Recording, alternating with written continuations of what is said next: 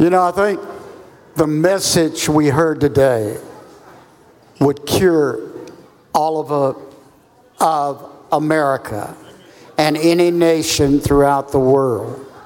I mean, the Spirit of God, if we will just celebrate His goodness and all that He's done. And really, that's what the day is about. If you'd bring those lights down, I want to show you a couple things. First of all, let me show you what went on in Denton yesterday. We have for years and years and years celebrated the lighting of the tree and the lighting festival in Denton on the square. And we had so many Jesuses. And Mary and Joseph's. It was just awesome. You see Lydia and Simon, and you see Daniel and his wife there, Sabina. You see McGunny and you see Thais. McGunny and Thais actually look like Jesus and Mary. Let's thank God for Denton, Texas. See, that's what celebration does. I don't always thank God for Denton, Texas, and it will stir up thankfulness within you if you're celebrating. And it's just awesome. One of the things about this month that is so important is you've got to hit the mark. It's really what the month's about. It's almost like if you get off target this month, you're going to be skewed as you move forward into the rest of this season until you get to Passover. So the first thing I want to do is remind us, we have, of course, two of my favorite special people in my life, Daniel and Amber Pierce. Let's thank God for them. Couldn't have a better couple to come and minister. But Daniel is a skilled marksman. And I want us to re-show the video he made on hitting the mark before he comes and ministers to us. Let's show that video. I got into archery when I was 15 years old. I remember there was a sports store on the square in downtown Denton. The old man that ran the place would sit and talk to me for hours, and I would ask different questions, and he would answer me and teach me everything that he knew about the sport and different sports. He just really took a lot of time with me and had a lot of patience, and that's something that I found, growing up with people that were into archery was that they were always really patient and took the time to really explain things. There was an archery club in downtown Denton. My parents used to take me a couple times a week and drop me off for about an hour at a time, and I was the youngest member of the club. I think everybody else was in their 50s and I was a teenager, but again, they really took the time to teach me, and that's something that meant a lot to me. What I remember was how passionate that they were about the sport and the disciplines that it had to offer.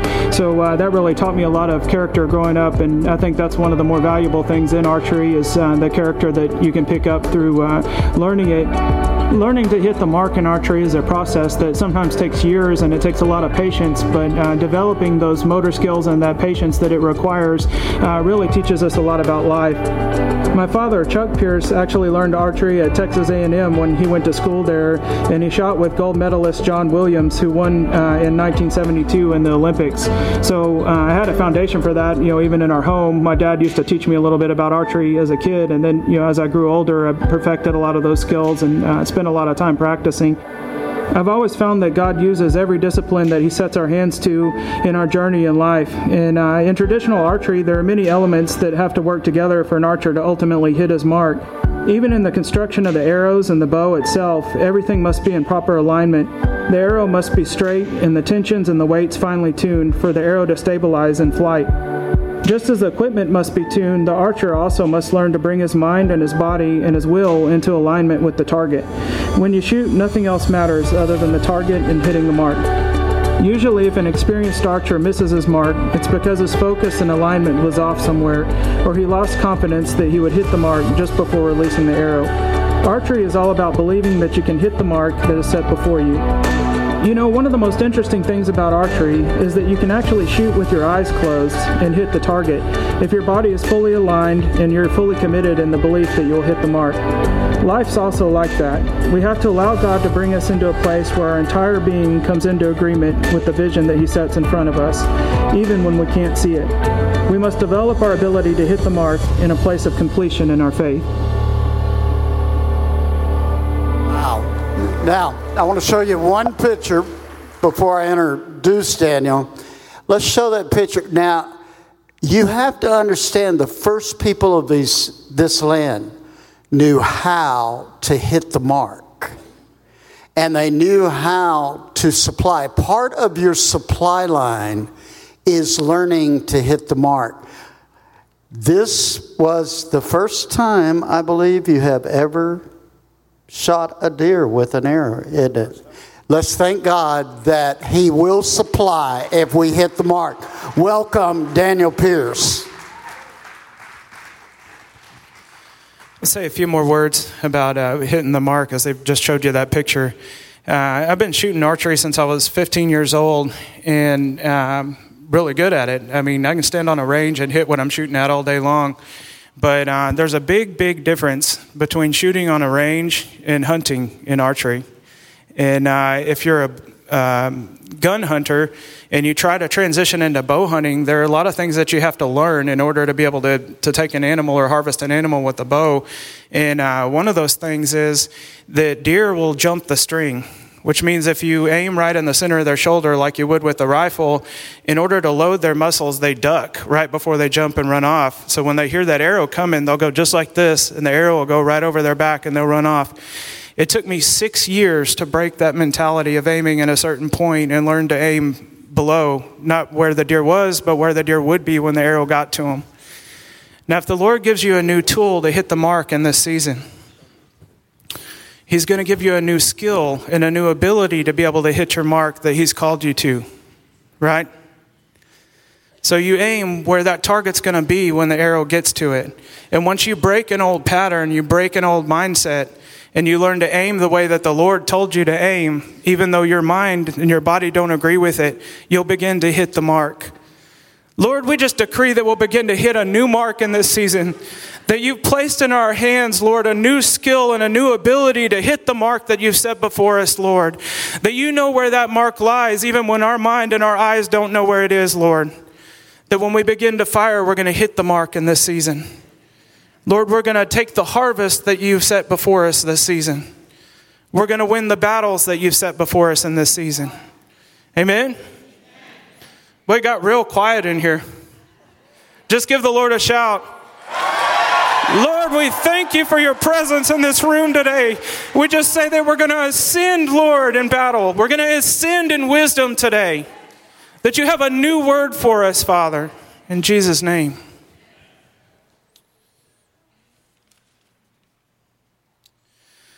Now, Amber and I, we just moved out to our place in Oklahoma. That's a huge completion in our life. We started building about 2 years ago, and it took a very long time for the construction to be done out there. And the Lord had an appointed time for that. And now as we look back at it, we can see how He placed each step. And when I walk through our house, when you buy a new house and you walk into a pre-existing house, you see a house. But when I walk through our house that we've spent the last 2 years building, everywhere I look, I remember something. I remember when that was just a frame. I remember when there were no stones right here. I remember changing the tile on that spot 3 times. I remember how long it took to get somebody out here to lay a gas pipe or put a electric wire in or a water pipe. So it's full of a memory. And a lot of times when we come through something to the other side, we can't see it till we get through the other side and we look back at it and all of a sudden everything becomes clear. And every completion that the Lord has called us to is like that. And Amber and I have walked through many seasons between Israel, between the Lord bringing us back here, having us take up this place in Oklahoma, and showing us each step of the way what needed to be done to get us onto that land, to get us through the gate onto that land where He wanted us. And it's like we stepped out from under a weight. Like when we stepped foot on that land for the first time, the Lord had us renew our covenant there. We had our vow renewal right after we moved in. And if you had seen or been a part of, and some of you were, of all of the stress and things that had to happen over that couple weeks, both to move us into the house and prepare to have an event with 300 people out there, that was quite a project. It wasn't something we had time to stop and really think about right then in the moment. But now, a few weeks later, I'm able to look back at that and watch everything that the Lord did to pull us through that and to get us established. And that what he said is, you're going to establish your covenant here first, the second you set your feet on this land. So there's a covenant that I believe the Lord's trying to reestablish in us that we're supposed to understand. And we can't always see it in the fog of war. It's important right now to understand that, because even Israel's at war right now. You need to understand that when the Lord is speaking something to one person, it often affects the whole body. It's a season that we're in. The deer that I shot the other day, I had 5 people that weekend call me, friends of mine and stuff. Guess what? I got a deer this weekend. When the Lord says you're going to hit the mark and he sets forth a harvest, it's for the body. It's a corporate thing. So what the Lord speaks to me, even out in Oklahoma on the land, is for us. It's an impartation for us. Things that are going on in your life, words that the Lord has you release, are an impartation for us to build a kingdom.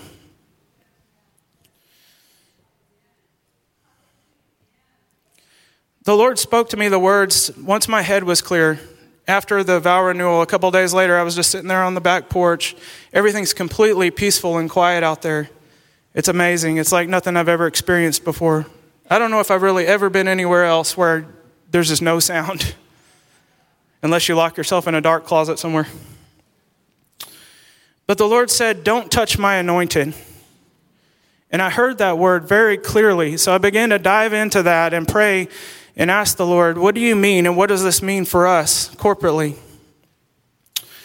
And he showed me to go and begin to read in 1 Samuel chapter 24, where Saul was chasing David through the mountains in En-Gedi. And there was a point where Saul followed David's men back into a cave, and he didn't know that David and his troops were in the back of the cave. And it said he went in to relieve himself, or in other words, to pee in the cave. And David walked up behind him, had a weapon, and cut the very corner of Saul's robe off, and then let Saul walk away without ever knowing that he was there. And what David said the Lord had spoken to him was, don't touch my anointed. So I began to think about the seasons in my life that have been rough, that we've gone through, a lot of hard things. In Israel, there were a lot of accusations that came up in Israel against us, against the ministry, even against the ministry here in the United States. And then going through the process with building the house, things Amber and I have gone through in our marriage. There have been different seasons of our life that were a struggle, or God called us to overcome different things. And as I think back about all of the people in my life during those times, most of them, I'd say 90%, were for us. They would say, don't break covenant. Don't break the call over your life. Don't stop heading the direction that the Lord has you before you accomplish what you're supposed to accomplish. But a small number of people came to us and discouraged us, both in Israel and other things that have gone on, and said, now's the time to stop. You need to resign. You need to leave this call behind you. Don't follow through with covenant. Don't follow through with the things that the Lord's called you to. And there will always be that voice. There will be that 1 or 2 or 3 people that will speak out against you. And it happens even in the body. And if we don't let that break us and we just push through what the Lord has us push through in wisdom and with a pure heart, the word says that those with a pure heart shall see God. When you see God, you'll see breakthrough. You'll see the end of that tunnel that you're in. And no matter how hard it was before, you'll begin to see what your purpose is, what the purpose the Lord has over your life, your anointing is. Another thing, when Saul was chasing David in the hills, I found it really interesting that the word said that this happened next to a sheep pen. It's like, why would that be in the scripture? Why would they take the time out to sit there and write, oh, by the way, this happened next to so-and-so's sheep pen? And then I began to think, the Lord began to show me all of the things that he said about sheep in the word. And it said, my sheep hear my voice. David heard the voice of God when he said, don't touch my anointed. You see, God was capable of dealing with Saul. He brought Saul to the sword. It just wasn't by David's hand. Saul was anointed, and he had so many chances to step into the anointing that the Lord had placed over his life. He continued to fail in that. The Lord says that he leaves the 99 and he goes after the one. You see, if you're anointed, even if you go through hard things in your life, even if you've had something in your heart that's prevented you from stepping into what the Lord has for you, from getting that revelation and that vision that allows you to step into what he has for you, there's repentance and there are opportunities and there's a certain grace in that. Because he said, don't touch my anointed. We need to remember that in today's world and currently with everything that's going on, we see so many accusations come out against ministers, against leaders in the body. Some of them have been guilty of doing some things that the Lord needed to deal with them. But what we have to do is look at that and say, Lord, what are you trying to deal with in this person's life? It doesn't mean they're not anointed. The word says the gift and the call are irrevocable. That means till you die, and it was anointed before you were born. The Lord called each and every one of us a diadem in the hand of the Lord, a royal diadem in the hand of the Lord. That's his will for you. It doesn't matter how you walked in the past. You might have missed the mark a few times for 6 years, but when the day comes to hit it, you're going to hit it. Amen? So there's a grace for that. And we have to understand that there's a time to draw the sword and there's a time to leave the sword in its scabbard. And that's what the Word of God preaches. I was reminded of the story where Jesus went out to pray before being arrested and taken to be crucified. And one of the men that was with him drew his sword and struck the ear off of the centurion that came to arrest Jesus. And Jesus looked at him and he said, why did you do that? And he said, well, I was protecting you, Master. And he said, this has to happen in this way. You see, there are preordained things in the earth that have to happen in this way. We won't solve every problem by picking up a sword. We will solve some of them that way when the Lord tells us to. When you ascend into heaven and the Lord says, now draw the sword. There's a right time for it. Amber, did you want to come up and say a few words?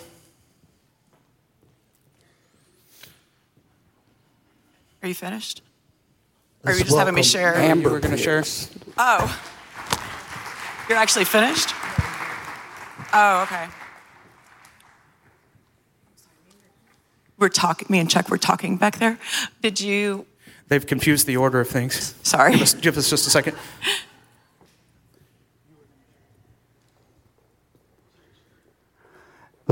Let me show you something while they're discussing what they're discussing. That's what I love about them.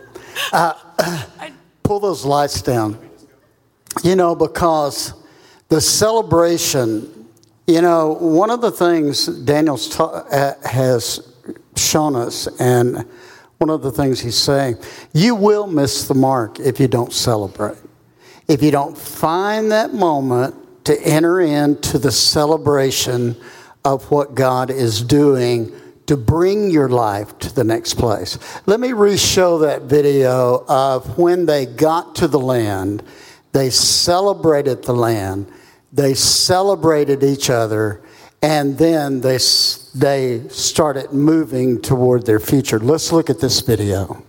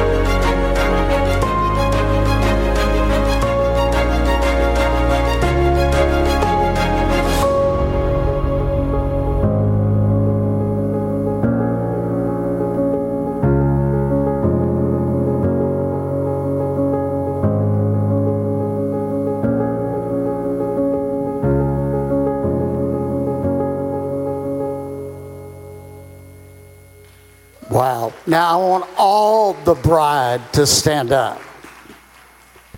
Look at somebody and says, that means you. That's who you are. See, you see right there how we really don't see us properly. We are the bride, but it takes a bride to celebrate for us to see who we are. Turn and put your hand on somebody and say, rekindle that first love that you have and become who you are supposed to be. Now, let's welcome Amber Pierce.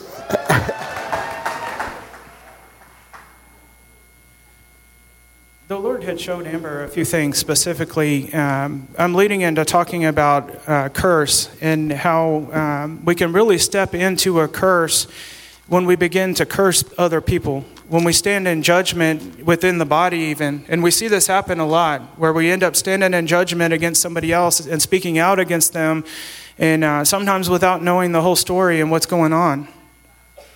And when we do that, we really step into a curse. Now with Saul, his mistake, he had two mistakes that the Lord has pointed out to me. One is he failed to seek the Lord's kingdom first instead of his own. It says in the word in Galatians that all of the different sins that are common to man, one of them are obvious. It says that they're obvious. And one of them is selfish ambition. When you begin to seek first your kingdom instead of God's kingdom, you're operating in selfish ambition. The other thing that he did was, out of his selfish ambition, he stepped into a place of witchcraft. Now I want you to see how quickly that can happen. How quickly you can step over into witchcraft when you begin to operate out of something other than building God's kingdom first. And Amber wanted to share with you a little bit what the Lord had on her heart about that, because we're not only responsible for what we say, we're also responsible for what we hear in a lot of circumstances. Daniel and I were talking about this morning, and he was telling me that, and I said, well, what I'm seeing is that, like, God, he has a grace for someone who is, who's, man, this is rough. Who's anointed. But if there's someone, talking and frustrated and yapping, and their heart is staying like that, there's a certain point where that grace begins to lift.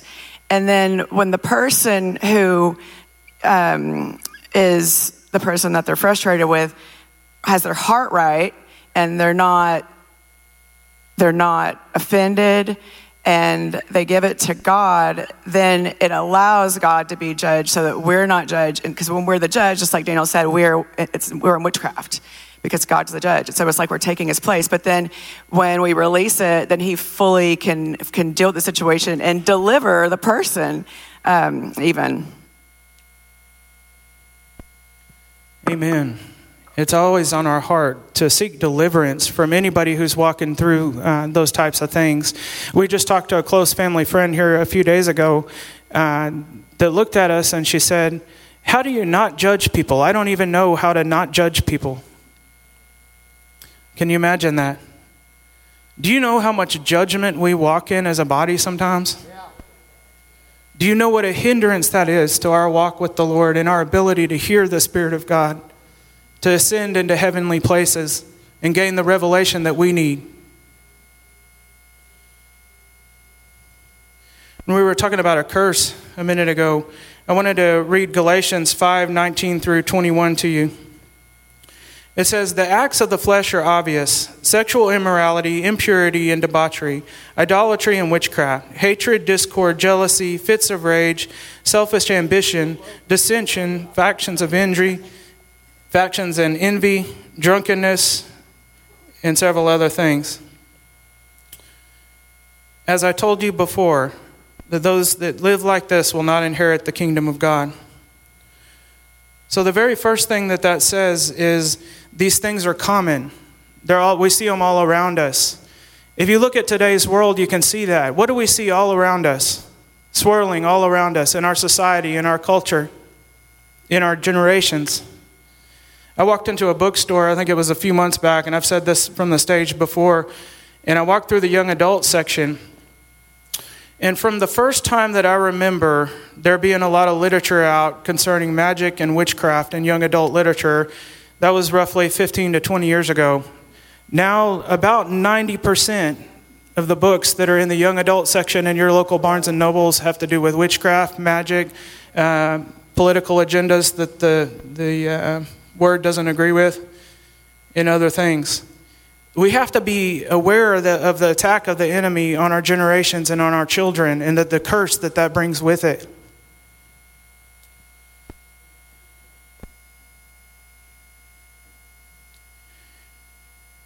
Ezekiel 44:23 is another one that the Lord pointed out to me.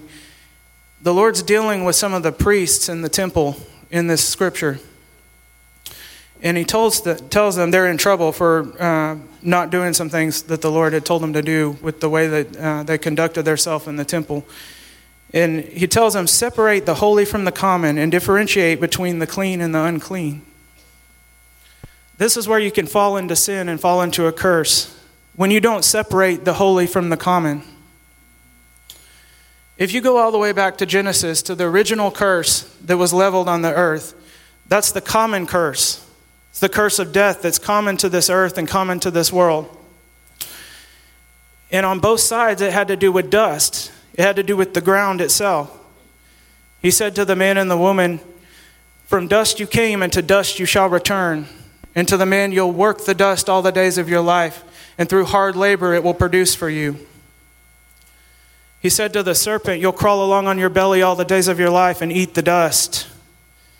So you see, the serpent was cast down. In the picture there that the Lord showed us is that he would live in evil. He would crawl on his belly and eat the dust all the days of his life. For man, from dust to dust, it means that we have so many days. It means we have so much time to walk with the Lord, to accomplish the things that he wants us to accomplish, and to fulfill the call and the anointing that he has over our life. That's a decision that we can make. Our time here on earth may be short, but we can choose what we do with every minute of it. Now, the earth can represent growth. You can plant a seed and watch growth and harvest come out of the earth. Or we can return to it. That's something that the Lord has always used when he's speaking to me. And I think about it a lot.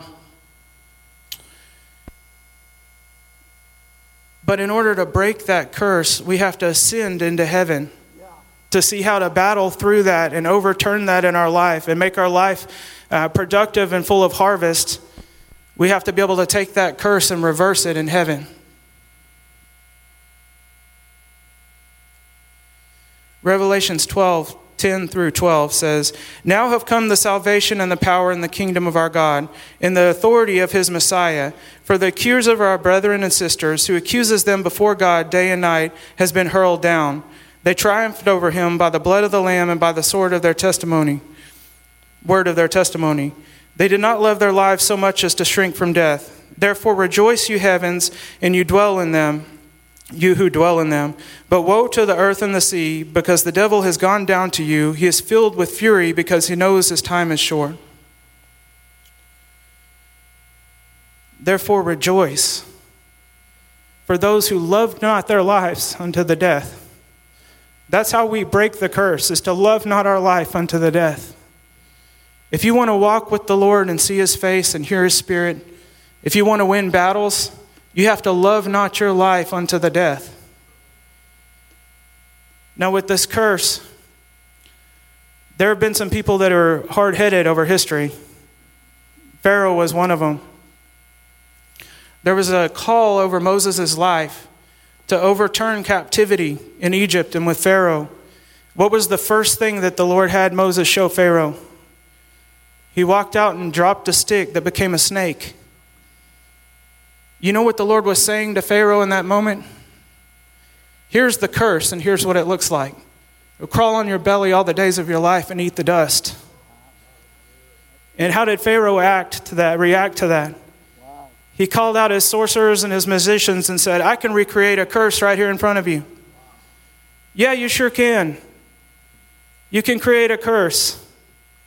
Do you want to buy into it and pay the consequences of that curse? Watch what you do with your mouth. Don't curse other people. The Lord can get to Pharaoh. He can get to Saul. He can get to how many others who fell, many of them by the sword.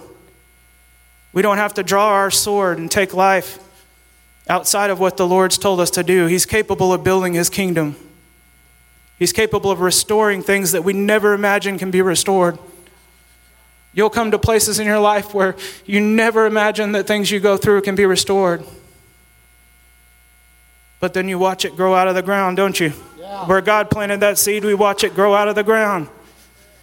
On our land out there, when they drill in the ground, the dirt is bright red. I mean, really bright red.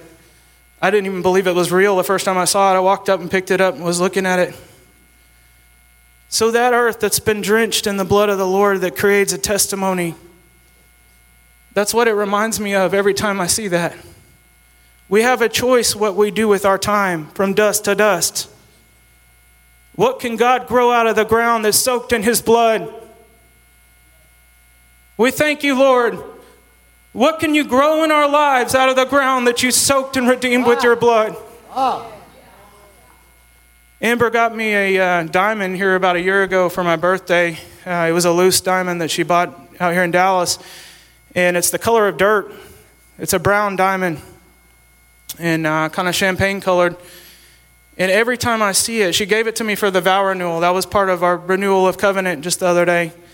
Every time I see it, I think about that. The Lord reminds me what he can do with the dust, with the earth. Wow. Lord, we just thank you for those revelations. We thank you for what you can do with our life, where you can produce in our life, Lord, a testimony that far exceeds the return to dust. There's one last scripture the Lord shared, and this was in the vow renewal. Ray Garcia out there had a verse that he spoke over us, and it was in Proverbs 21:22. It says, "A warrior filled with wisdom ascends in the high place and releases breakthrough, bringing down the strongholds of the mighty." You see, where there's a time not to draw our sword, there's a time to draw our sword. And it says, a warrior ascends in wisdom. Lord will ascend in wisdom. Like on eagle's wings, Father, we just say that we'll ascend in wisdom. That we'll hear your voice when it's time to draw the sword. The Sunday right before October 7th, there was a prophetic stream in this room right here from this stage where the Lord brought up the sword, and it was repeated by 4 or 5 different people.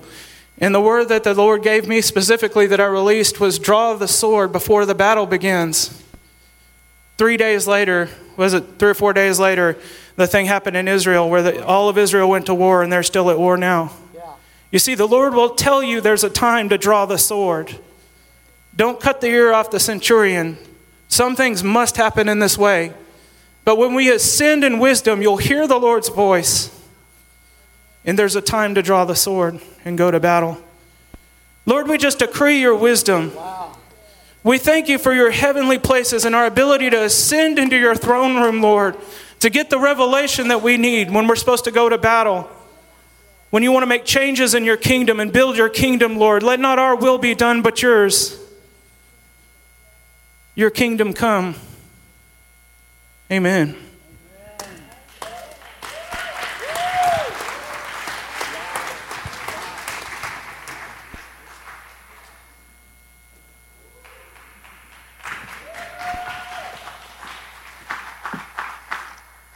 Good morning. Sorry about that little blip a little earlier. Sometimes things sound a little different when you're in an actual conversation, and this is why we're not supposed to talk in school.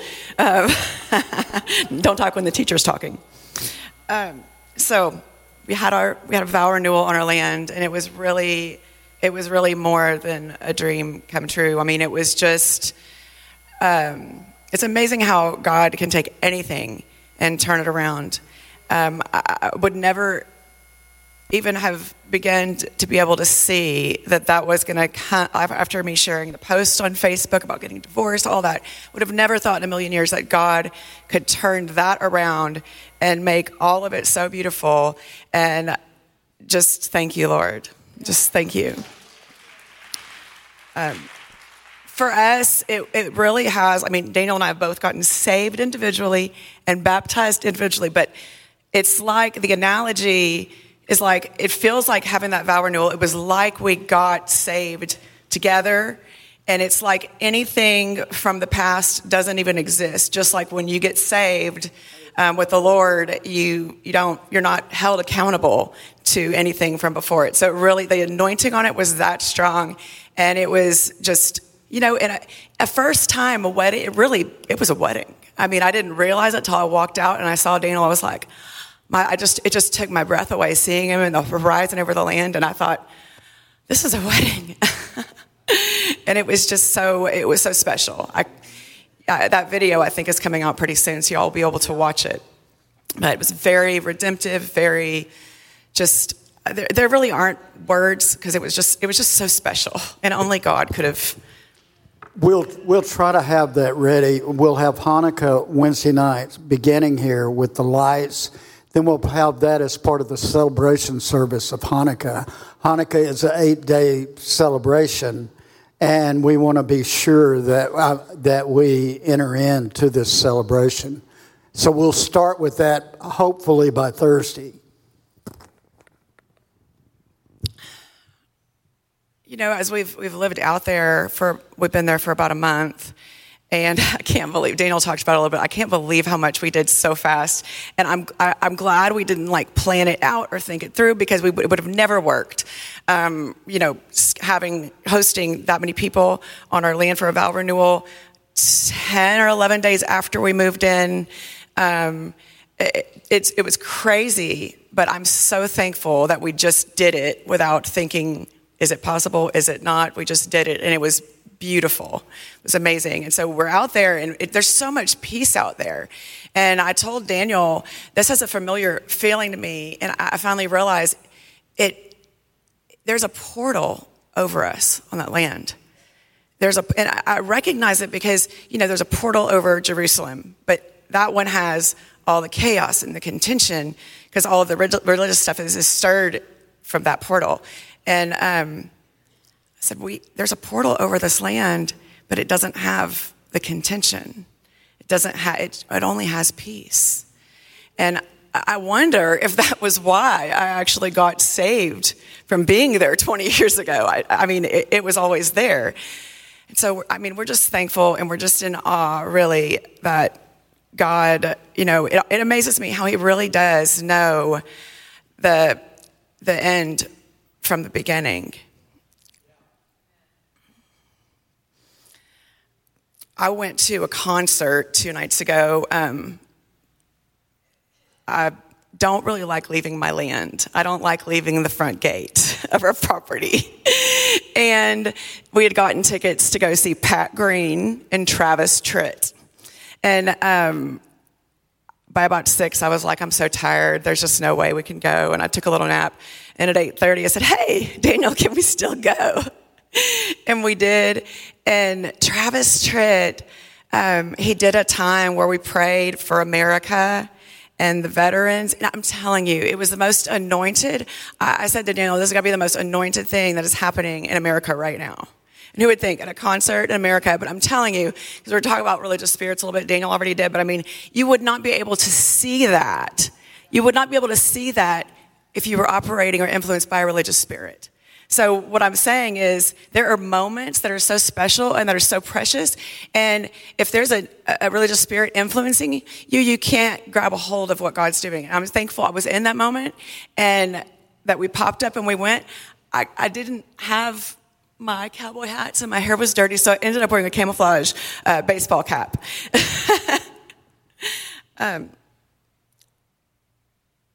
But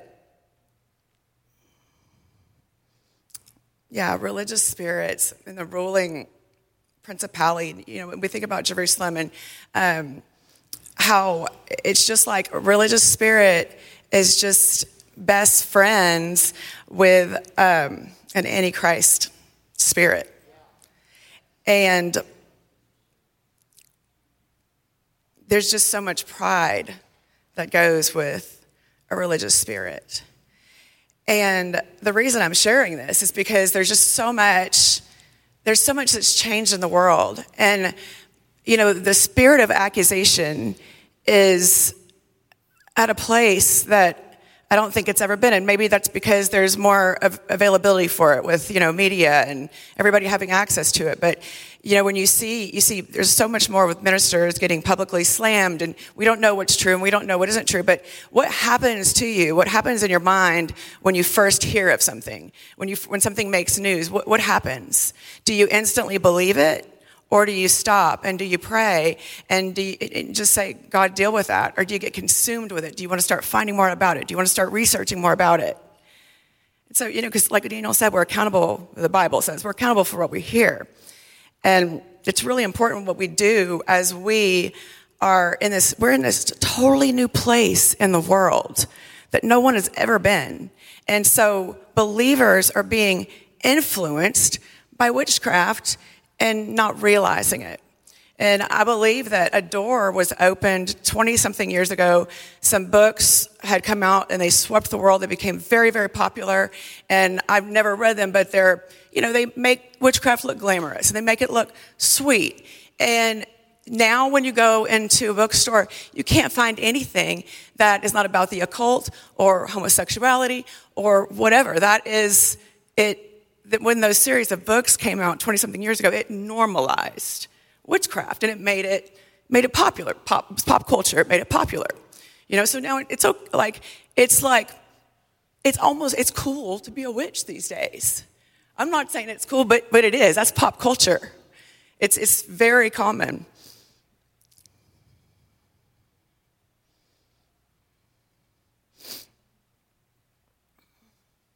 I used to believe whenever I would hear something, I would believe there must be some truth to it if somebody said it. And, after going through, and I'm going to tell you all how thankful I am, we went through that actually pretty soon. But after going through what we went through in Jerusalem, I am so thankful that we were publicly shamed. I can honestly say that. About a month ago, I've been talking to a friend who has something going on, and I said, I'm so thankful we went through that because I know what it's like, and I can help. Who would have ever thought in a million years I would be able to say that I am thankful that I was publicly shamed? But I really am, because this is where things are at, and we have to be able to help people who are in that situation. And it's hard to have empathy for something that heavy if you haven't really been through it.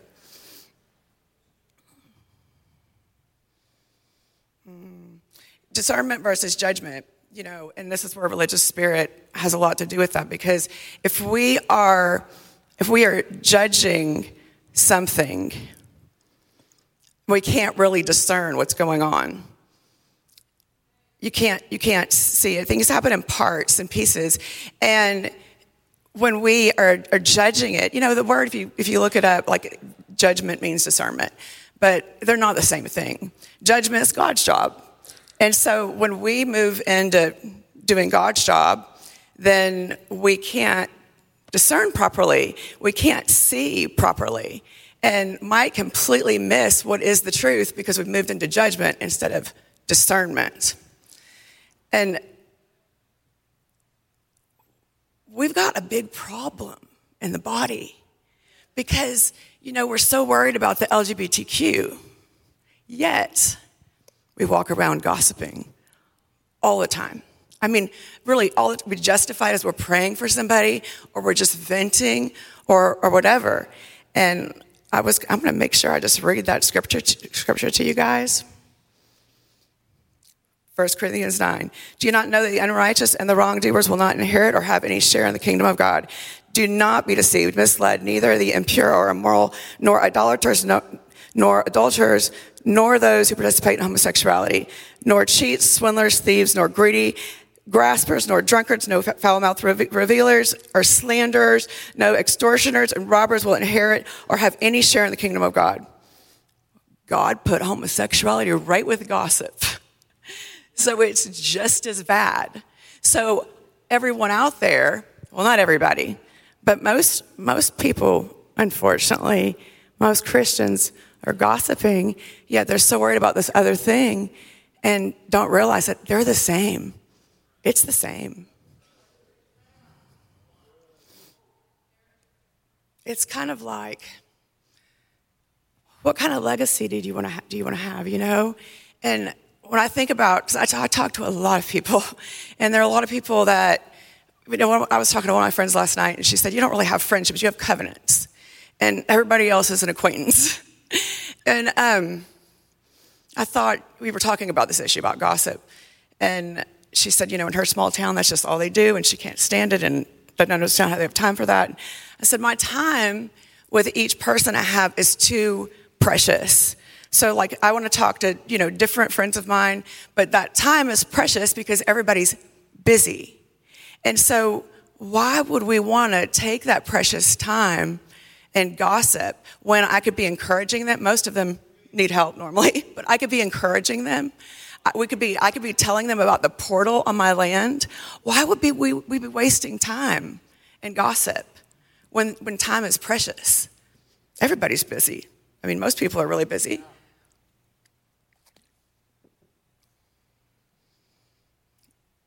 I think we don't really realize sometimes what gossip actually is. Here's the scenario I kind of wrote out. So ask yourself this. When you're sharing your frustrations with somebody, are you trying to get them to take up a defense for you? Or are you trying to get them in your court on that matter? That's gossip, manipulation, and witchcraft. Or have you been praying and fasting for a relationship that you care about? And when you confide in someone, is that person going to be a part of the solution? So then that is not gossip. But it's very important to know the difference, because I don't want us to not be able to get above what the devil's doing. And if we keep operating in small manipulations, which is witchcraft, then the atmosphere of witchcraft that has been produced now, we have to be able to come above it, and we have to combat it. Because if you love the kingdom of God, you love God and you love people, then we have a calling, we have a purpose to get above the darkness, to get above the witchcraft, to get above the manipulations, to get above all of it.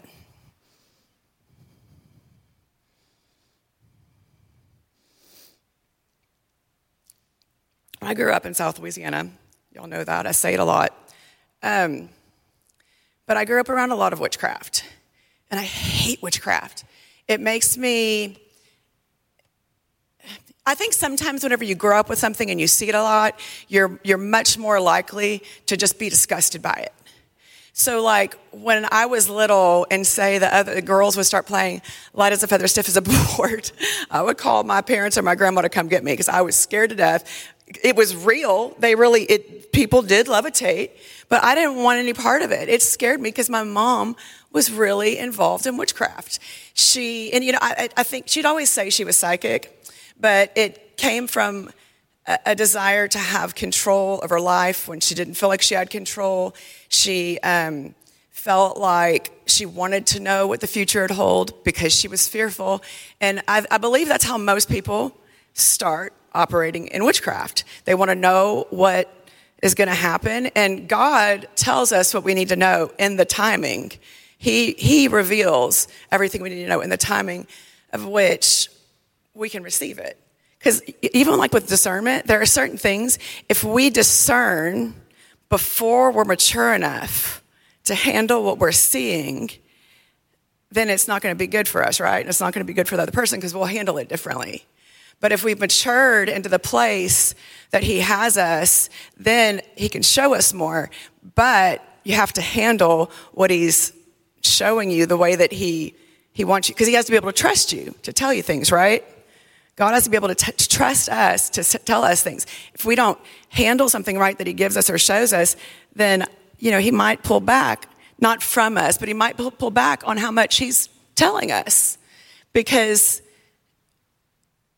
he's going to give the knowledge, the information, the access to those who he can trust.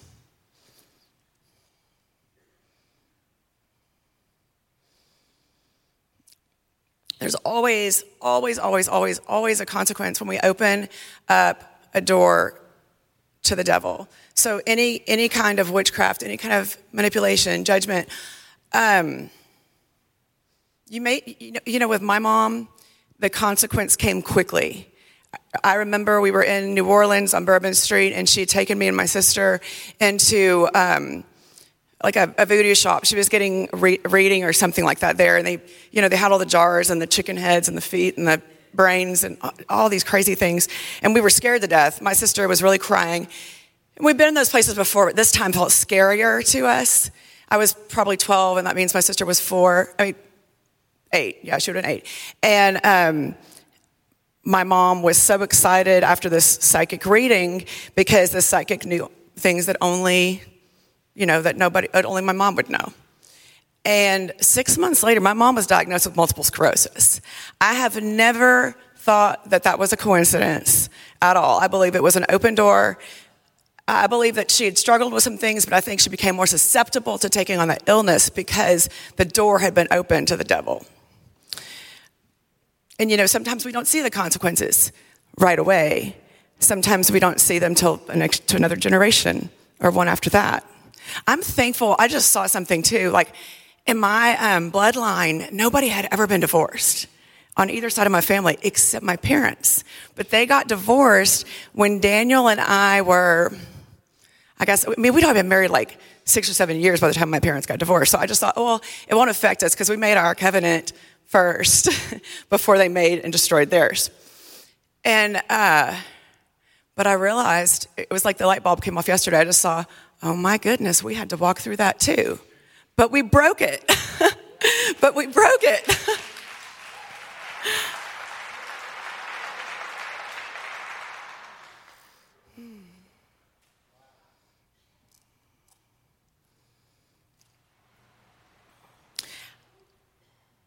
As accusations, so I really, I hate this, but I think this is where we're at.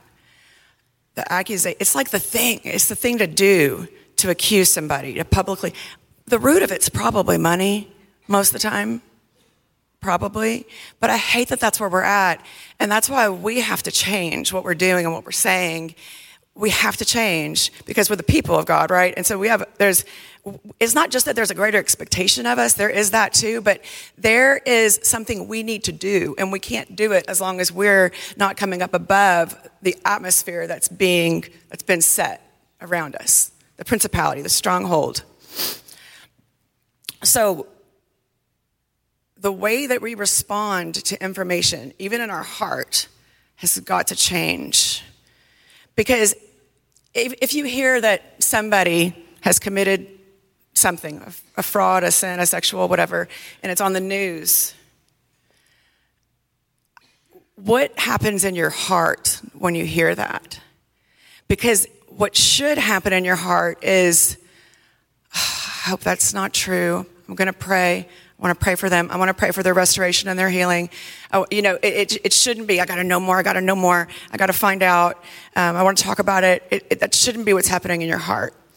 And so I was thinking, like, how do we break the power of judgment?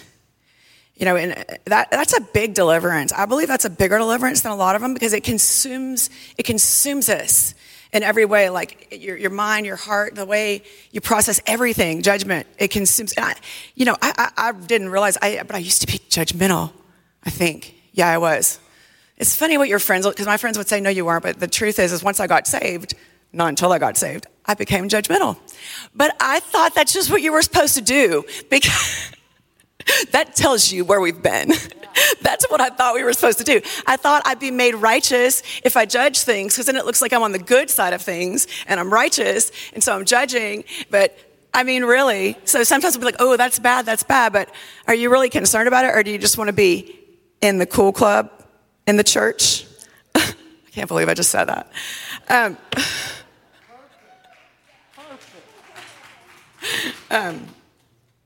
So we want to break the power of judgment.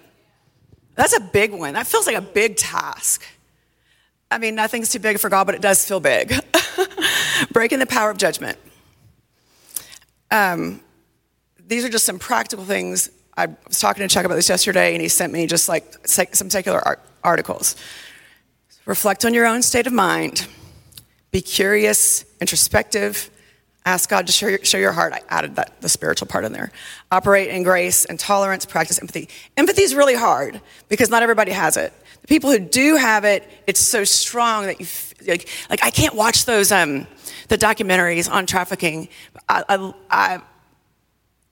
But I'm with y'all. But I can't because I'm so visual and I feel everything as if it's happening in that moment. And so I can't, like if I watch that, it would destroy me for a week and I'd be obsessed and it would just take me a while to move on to something else. I can't watch those, but I think they're good because people need to be aware. I'm just naturally too aware. But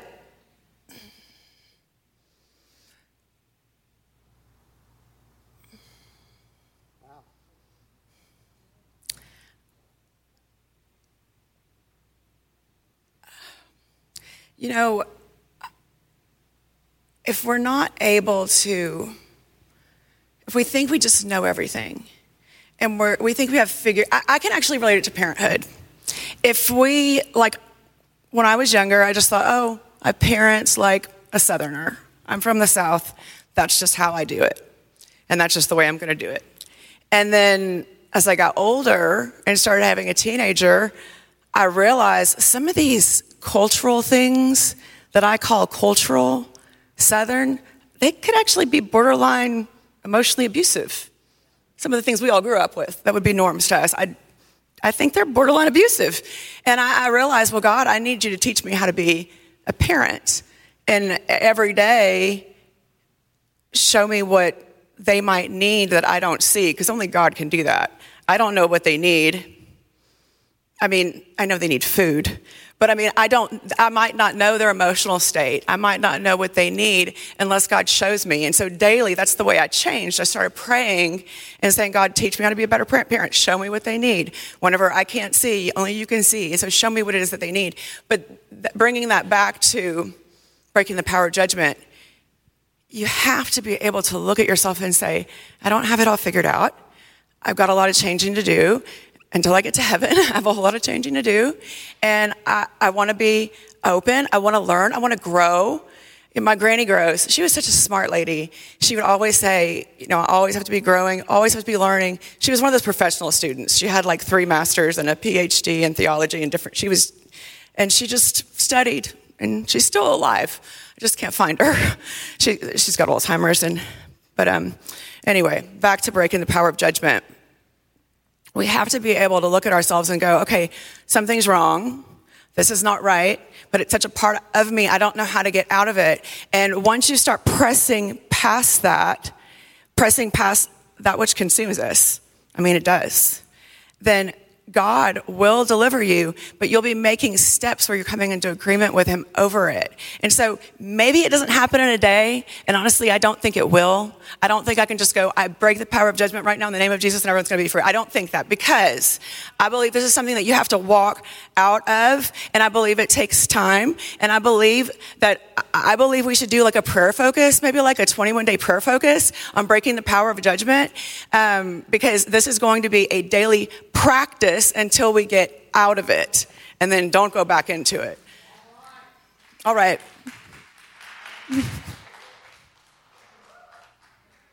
Wow. Wait, stay there. Daniel, come back over.